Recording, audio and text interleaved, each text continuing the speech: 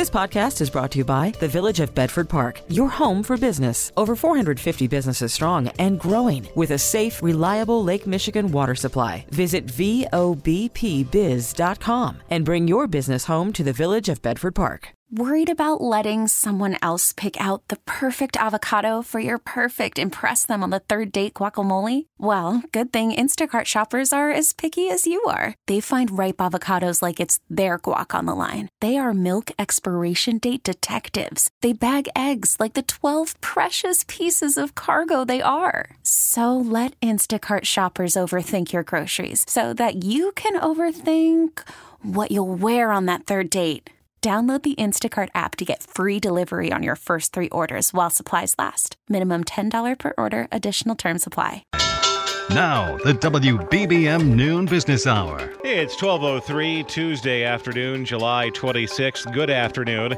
Thanks for joining us on the Noon Business Hour, presented by the Village of Bedford Park. I'm Rob Hart. Your social media presence could be a deal maker or deal breaker when you're applying for a job. We'll cover that in our next segment, but right now, fresh data from the housing market is out ahead of tomorrow's interest rate announcement from the Federal Reserve.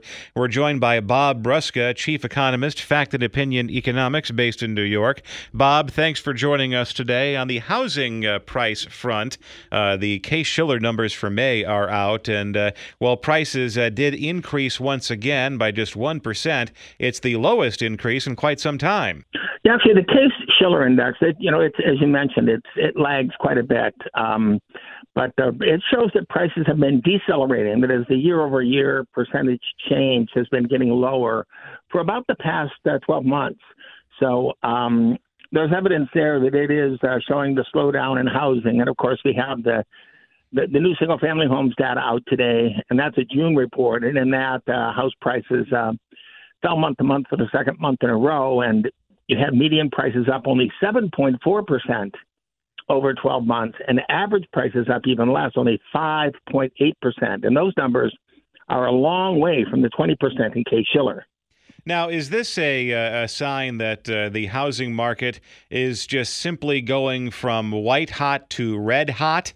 It's still brisk, but the temperature is nowhere near as high as it used to be. Or is this a sign of something more dire? Yeah, well, it's more like a sign that somebody unplugged the stove, and it's not going to get hot again for quite a while until somebody plugs it in again.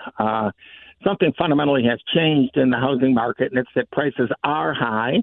It's that interest rates have risen and are rising, and that when you put those two combinations together, you get some of the most unaffordable housing that we've seen in the United States in quite a long time. The Housing Affordability Index is a combination of what interest rates are, what mortgage rates are, what housing prices are, and what median income is. Because you use those things, you put them together, you figure out what your house payment is, you take that as a percentage of your disposable personal income, and you get this index of affordability. And the affordability index has been crushed. Consumer confidence falling again in July for the third month in a row. And it's an interesting observation that these consumer confidence levels are not only at recessionary benchmarks, but they're the lowest they've been since 2008 or 2009, when the economy was considerably worse by every single measure. I think this just goes to show you that inflation and higher gas prices, they affect everybody. And they, as these numbers show, they bring everybody down. Well, the old joke about the guy who jumped off the Empire State Building, and as he passed the 80th floor, somebody asked him, how's he doing? And he said, so far, so good. That's the problem. People can kind of see where we're headed with this. And, of course, in the Conference Board report today, if you look at the percentile standing of the expectations index, it gets lower than this about 6.4% of the time. But the present situation gets weaker than this only about 76% of the time. So we're still in the top 25%, largely because of the emphasis in the current index on the labor market. The labor market is still strong, and it's still carrying this to relatively firm readings. Now, in the Michigan survey, everything is weak. The current conditions survey, expectations, Michigan is weak across the board. But in Conference Board, the present situation index is still quite firm. Bob Brusca, Chief Economist, Fact and Opinion Economics, based in New York. Thanks for joining us today. Coming up, making sure your social media doesn't hurt your job chances. It's 60 minutes of financial planning. The WBBM Noon Business Hour continues. Many employers are checking the social media presence of prospective workers as part of the application process. Let's discuss what you should do to clean that up with Jennifer Jolly, Tech Life columnist for USA Today, founder and editor-in-chief of Techish.com, based in San Francisco. Jennifer, thanks for joining us today. At first blush, this is the warning you give to high school and college students saying, cool it with the pictures of you holding cocktails or doing something irresponsible. Yes, it's youthful exuberance, but that's going to come back to bite you in the future. Is that usually rule number one, or does this apply to everybody regardless of age? Well, it definitely applies to everyone regardless of age. And what I found doing several stories on this over the past year is that we think, oh, it's private. Only my friends and family can see it. Or, oh, does anybody really care? Everybody's seeing outrageous things. But I heard from several people who either they didn't get into college, Harvard, Cornell, Marquette. They didn't get into those colleges based on things they had posted on social media. And people haven't gotten jobs. One gentleman told me he was in an interview. They took his social media pages, saw a picture of him drinking when, 10 years ago, disembarking a cruise, and they basically accused him of being an unreliable alcoholic. So it truly is all about perception, and that's the biggest thing that we're doing to give our perception out to the masses these days. And obviously, something like that, it sounds like the burden then falls on the employer for possibly discriminatory hiring practices if they're going to ding you for a vacation picture from over a decade ago. What about people who want to post about their own political beliefs on social media or their religious beliefs or, things that they have the right to express as an American under the Constitution and should not factor into a hiring decision? But are politics a big deal breaker for a lot of employers? They really are. And, you can't hold the employer or prospective employer's feet to the fire and say, I know you didn't give me this job because of this. But many recruiters, hiring specialists told us absolutely all of that plays a factor in whether you get hired or not. Any posts about sensitive issues, sure, free speech is a right, but freedom from the impact of our words, of our content in general, isn't. And a recruiter or would-be manager could easily dismiss you as a candidate over any kind of comments that kind of rub them the wrong way. That is just the world that we are living in today. And it's easier to face those facts and try to fight against it right now. And then very quickly, Jennifer, some bullet points for detoxing your social media so you have no showstoppers when it comes to finding a new job. Well, it's really, really good to go through your settings, your privacy tab. Just set the only people who can see things on your feeds to you, if you can.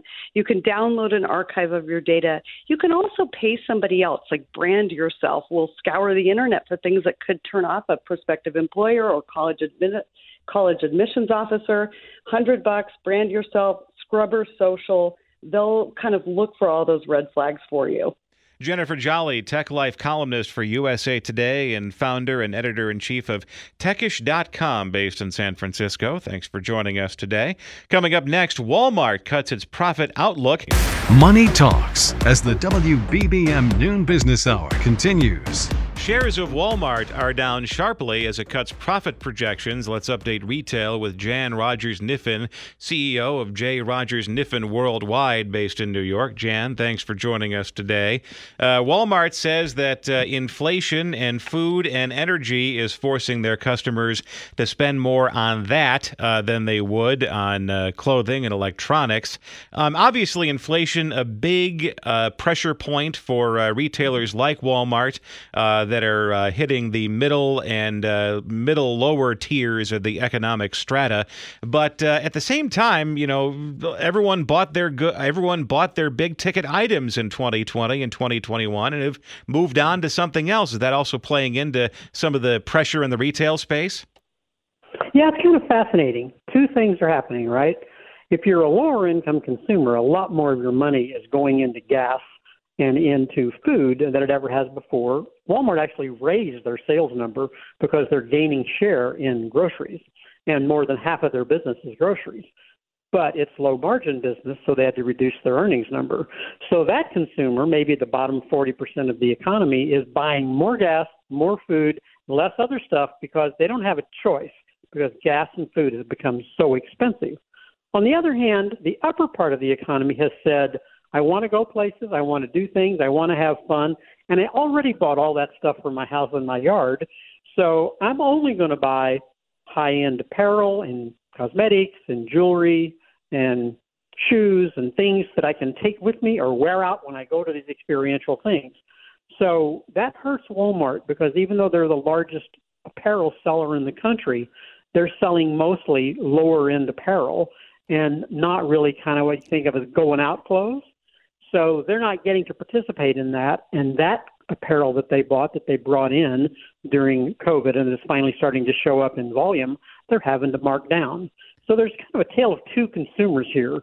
A richer consumer who hasn't felt the pressure yet, you notice I said yet, and a lower-end consumer who's already feeling the pressure. Now, the upper-end consumer will feel the pressure if we're really going into a recession, but we don't know that yet. And then potentially, though, with just the size and scale of Walmart, if they do mark down electronics and clothes, does that have the potential to create some inflationary relief just by the company's sheer size? Yeah, I said about 2 months ago, that I thought goods costs were peaking from the point of view of inflation. I haven't changed my mind on that. I believe the inflation component of goods has peaked, and I think Target is marked down and showed us that. Walmart's marked down, and we're seeing markdowns in other places as well. Best Buy, other people are doing the same thing. And so we're still, though, seeing the inflationary pressure on wages, and we're still seeing it in services.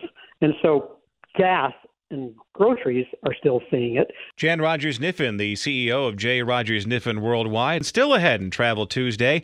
Ideas for a multi-generational travel trip.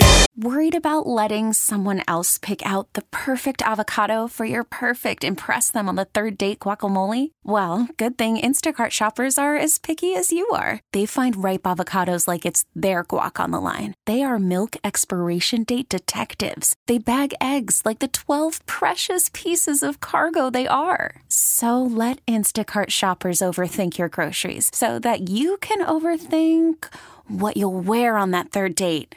Download the Instacart app to get free delivery on your first 3 orders while supplies last. Minimum $10 per order. Additional terms apply. This is Chicago's news, traffic, and weather station, News Radio 105.9. The WBBM Noon Business Hour continues. Good afternoon. I'm Rob Hart. These are the top stories on News Radio. WBBM Chicago rolls out the welcome mat for the Democratic National Convention Committee. St. Louis and other parts of Missouri dealing with flash floods today. In Travel Tuesday, strategies to plan a family trip that involves multiple generations. Natural gas hits its highest level in nearly 15 years, that carrying serious implications for the economy. WBBM Business, the markets are lower. The Dow is down 85 points. The Nasdaq is down 183. The S&P 500 is down 34. AccuWeather says sunshine today, mixing with some clouds, a high of 82, 79 degrees right now. As the Newswatch continues, members of the Democratic National Committee are in Chicago to discuss making the city home to the party's 2024 convention. Mayor Lightfoot says Chicago still reaping the benefits from hosting the Democratic National Convention back in 1996. The convention sparked development around the United Center, leading to the restaurant, shops, and residences we see today in the West Loop and the Fulton Market district where we are in right now. The 2024 DNC convention has the same power to revitalize, and we are ready to harness that power. Governor Pritzker, Senator Tammy Duckworth, and other community, business, and political leaders were also on hand to push Chicago's convention bid at an event this morning. The St. Louis area has been inundated with record rainfall, and as WBBM's Mike Krauser reports, flash floods are making it a busy day for emergency crews. One St. Louis resident called our sister station, KMOX, and said his neighborhood was cut off by floodwater. He summed it up like this. And I just wanted the people to know that they might as well just get back in the bed, because they're not going anywhere. Interstates, highways, roads all over the area impassable. Frank McCall, the chief of the Ferguson PD, and Corporal Dallas Thompson of the Missouri State Highway Patrol. We've had to rescue at least 8 people that were on. Is that so bad that they were on top of their vehicles? If we can get people to stay home throughout the morning, stay off the roadways, that'll give our first responders opportunities to get to those people that are needing immediate help. And not having to stop and check on other people that are trying to get across flooded roads. There have been closures on every major interstate in the area. That's the story from St. Louis. The Noon Business Hour continues at 12:32, presented by the Village of Bedford Park. Markets are in the red today. We're joined by Jim Awad, Senior Managing Director, Clearstead Advisors, based in New York. Jim, thanks for joining us once again today. Last week, the arrow pointing at 2 items. One says recession, the other says not recession. Last week, the arrow was pointing towards not recession, which is why we had a nice little bounce on Wall Street last week. But now it appears the recession worries are back again. What are some data points that could calm the markets later this week? Well, it is Fed Day tomorrow.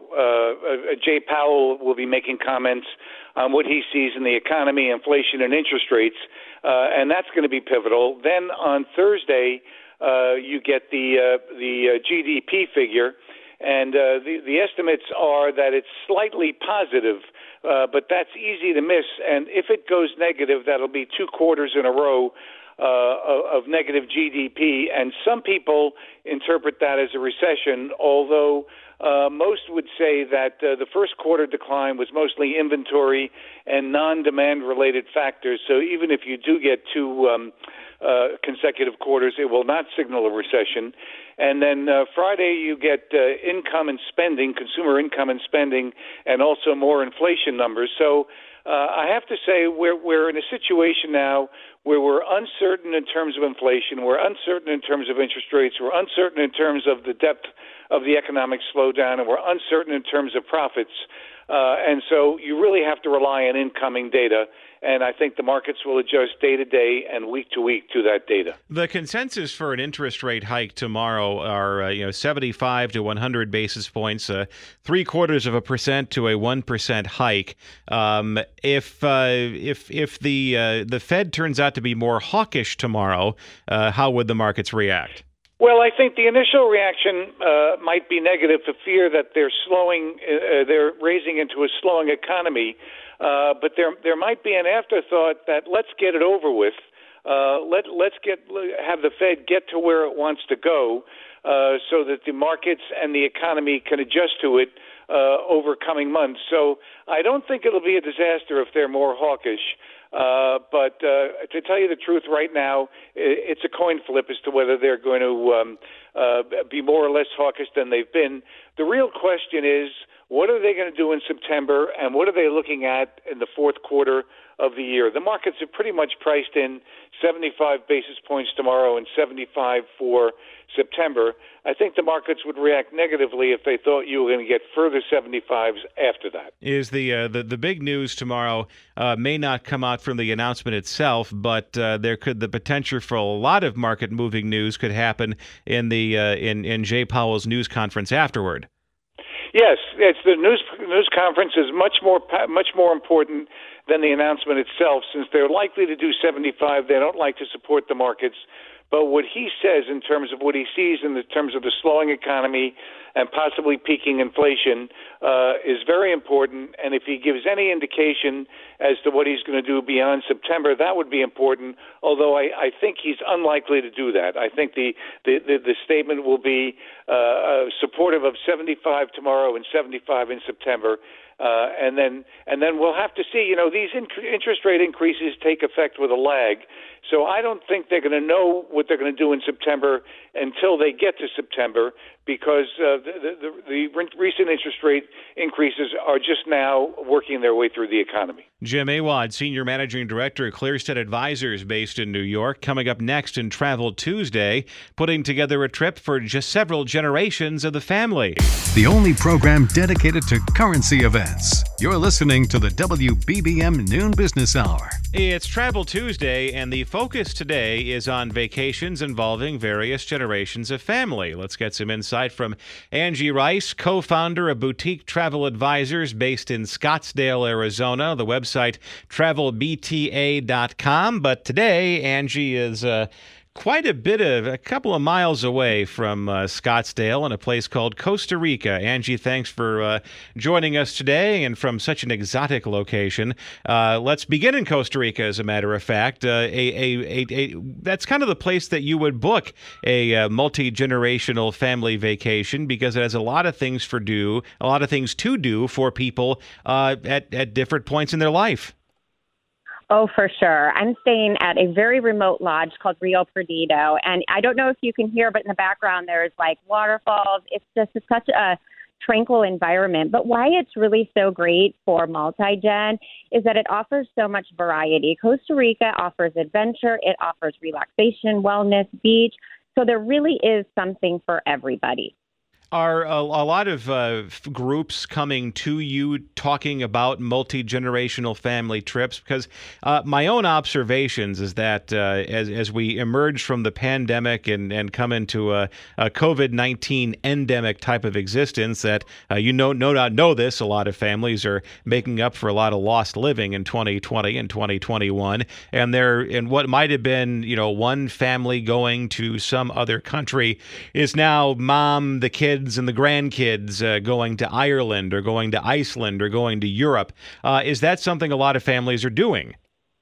Yes, the trend has absolutely increased post-pandemic. I mean, I can speak from personal experience. I have 5 brothers and sisters, and we missed, my parents' big anniversary. We missed, rescheduling wedding events, graduations, and things like that. So that really urges the family to come together, and traveling, which has been something that is put on hold, really allows the families to kind of meet the goal of traveling, but also meet the goal of getting together with family that they may not have seen or been able to enjoy as frequently during the pandemic, especially if people live, in different states. Traveling here, just having stayed at one resort, we're at the front end of our trip, I've seen 3, 4, 5 families traveling together in groups of 15 to 20. So we're seeing that multi-gen. In some cases, you're seeing mom, dad, adult children, where there is more of a focus on adult travel. And then in other cases, you're even seeing, the grandchildren. And what really allows you to accomplish a lot in multi-gen is the ability to spend a lot of time together when you're traveling, but still to be able to properly accommodate the family. Obviously, as a travel advisor, you would suggest getting a travel advisor, but as families get larger and more unwieldy, and you have competing interest groups, and everyone wants to see and do something different, is a travel advisor really the most prudent thing to do, just to balance all of those competing interests and making sure that everyone who has an idea and what they want to do, that desire is satisfied? Yes. I mean, we plan all different types of vacations, from, weddings to anniversary and honeymoon travel. But I will tell you, I get so much satisfaction, as does my team, when we are able to support multi-gen travel, because it really, in talking to the grandparents, the appreciation and the gratitude for the services that we provide them, we really focus on not everyone in the family may have the same, interest or activity levels. And maybe it's an issue of budget where we really have to balance, half of the family can't afford the same type of hotels as another, and travel restrictions as far as, how many days can one family travel versus another. So we do, within the group, we make sure that we maximize the value of the experience of the group, but we also look at the individual parts to make sure that everybody is really able to maximize their vacation, because it is their time, and we have to look at each person in the group as an individual, as well as the families. And we ask a lot of questions. We've done this enough to know which questions to ask to really uncover what's most important and where are the pain points. You know, you have to remember when you travel with groups, you have a lot of personalities to manage as well. Well, I'm going to let you get back to that waterfall, Angie. Angie Rice, the co-founder of Boutique Travel Advisors based in Scottsdale, Arizona, joining us from Costa Rica today. The website, travelbta.com. Join us at this time tomorrow for Personal Finance Wednesday, and still to come, an update on the soaring price of natural gas. Because money matters. This is the WBBM Noon Business Hour. Natural gas prices are surging across the globe, hitting their highest level since 2008. Let's get the latest from Phil Flynn, Senior Market Analyst with the Price Group based in Chicago. Phil, thanks for joining us once again. And this is simply an offshoot of the economic warfare that exists between Europe and Russia as the invasion of Ukraine grinds on. You're absolutely right. I mean, you know, we saw these prices start to skyrocket after Russia cut off supplies to Ukraine or reduced natural gas flows, and that caused the market to go up. But here in the United States, we're doing our part to drive up demand as well. This record-breaking temperatures across the parts of the country is causing people to turn on their air conditioning. They're using a lot of electricity, and a lot of that electricity is powered by natural gas. You put it all together, we hit the highest level we've seen in prices since 2008, and probably the biggest 1 month up move for natural gas in the futures contract since they started trading it. So this is a significant move and unlike anything we've ever seen before. And the United States, where is the U.S. as far as a producer of natural gas? I know it's one of the more prodigious producers of natural gas. It was trying to fill the gap left by Russia shutting off its pipelines to Western Europe. But there's only one problem, and that is you got to ship them across the ocean, and that takes a long time. It does. And I think right now it was just announced, and this is a historic moment, that the United States is the largest liquefied natural gas exporter in the world. That's an amazing achievement by the U.S. energy industry because it wasn't too many years ago we were worried that the country was running out of natural gas. The U.S. flip-flops from being the biggest natural gas producer in the world. They definitely have the capability. And we'd probably be exporting more right now, Rob, if it weren't for the fact that the Freeport LNG export terminal blew up a couple of months ago. And I'll tell you this, if that export terminal comes back online, these prices that we're looking at right now might be cheap if this heat keeps up and Russia continues to cut off supply to Europe. Now, Europe did come out and say, hey, we have a non-binding agreement. We're going to reduce our demand for natural gas. But you know how those non-binding agreements go in Europe. The proof's in the pudding. With gasoline, high prices always cure high prices. You have people electing to work from home Mondays and Fridays. You can take the train to work. You can find other ways of getting around. But when winter rolls around, you can't turn off the thermostat. You have to be in a warm and safe heating environment. So what's going to happen once we get to winter? Is there going to be a buildup in supply? Is there a possibility this conflict may end? What's going to happen once November and December roll around? I think what may happen is it could hurt economic growth. By that, what can happen is when it gets really cold, factories that generally use natural gas to produce goods may be forced to stop producing in order to make sure that people's homes are warm. So they have these type of contracts that when prices go through the roof, the at-home people get first priority. So if prices go up and we get a cold winter, there's a tightness of supplies. It's going to end up hurting the economy's bottom line, which we may find out tomorrow whether or not we're in the technical definition of a recession. So this could make things even worse. Phil Flynn, Senior Market Analyst with the Price Group based in Chicago. Thanks for joining us today. If you missed any part of today's Noon Business Hour, we'll have the replay podcast available shortly at WBBMNewsRadio.com and the Odyssey app. TuneIn is the audio platform with something for everyone.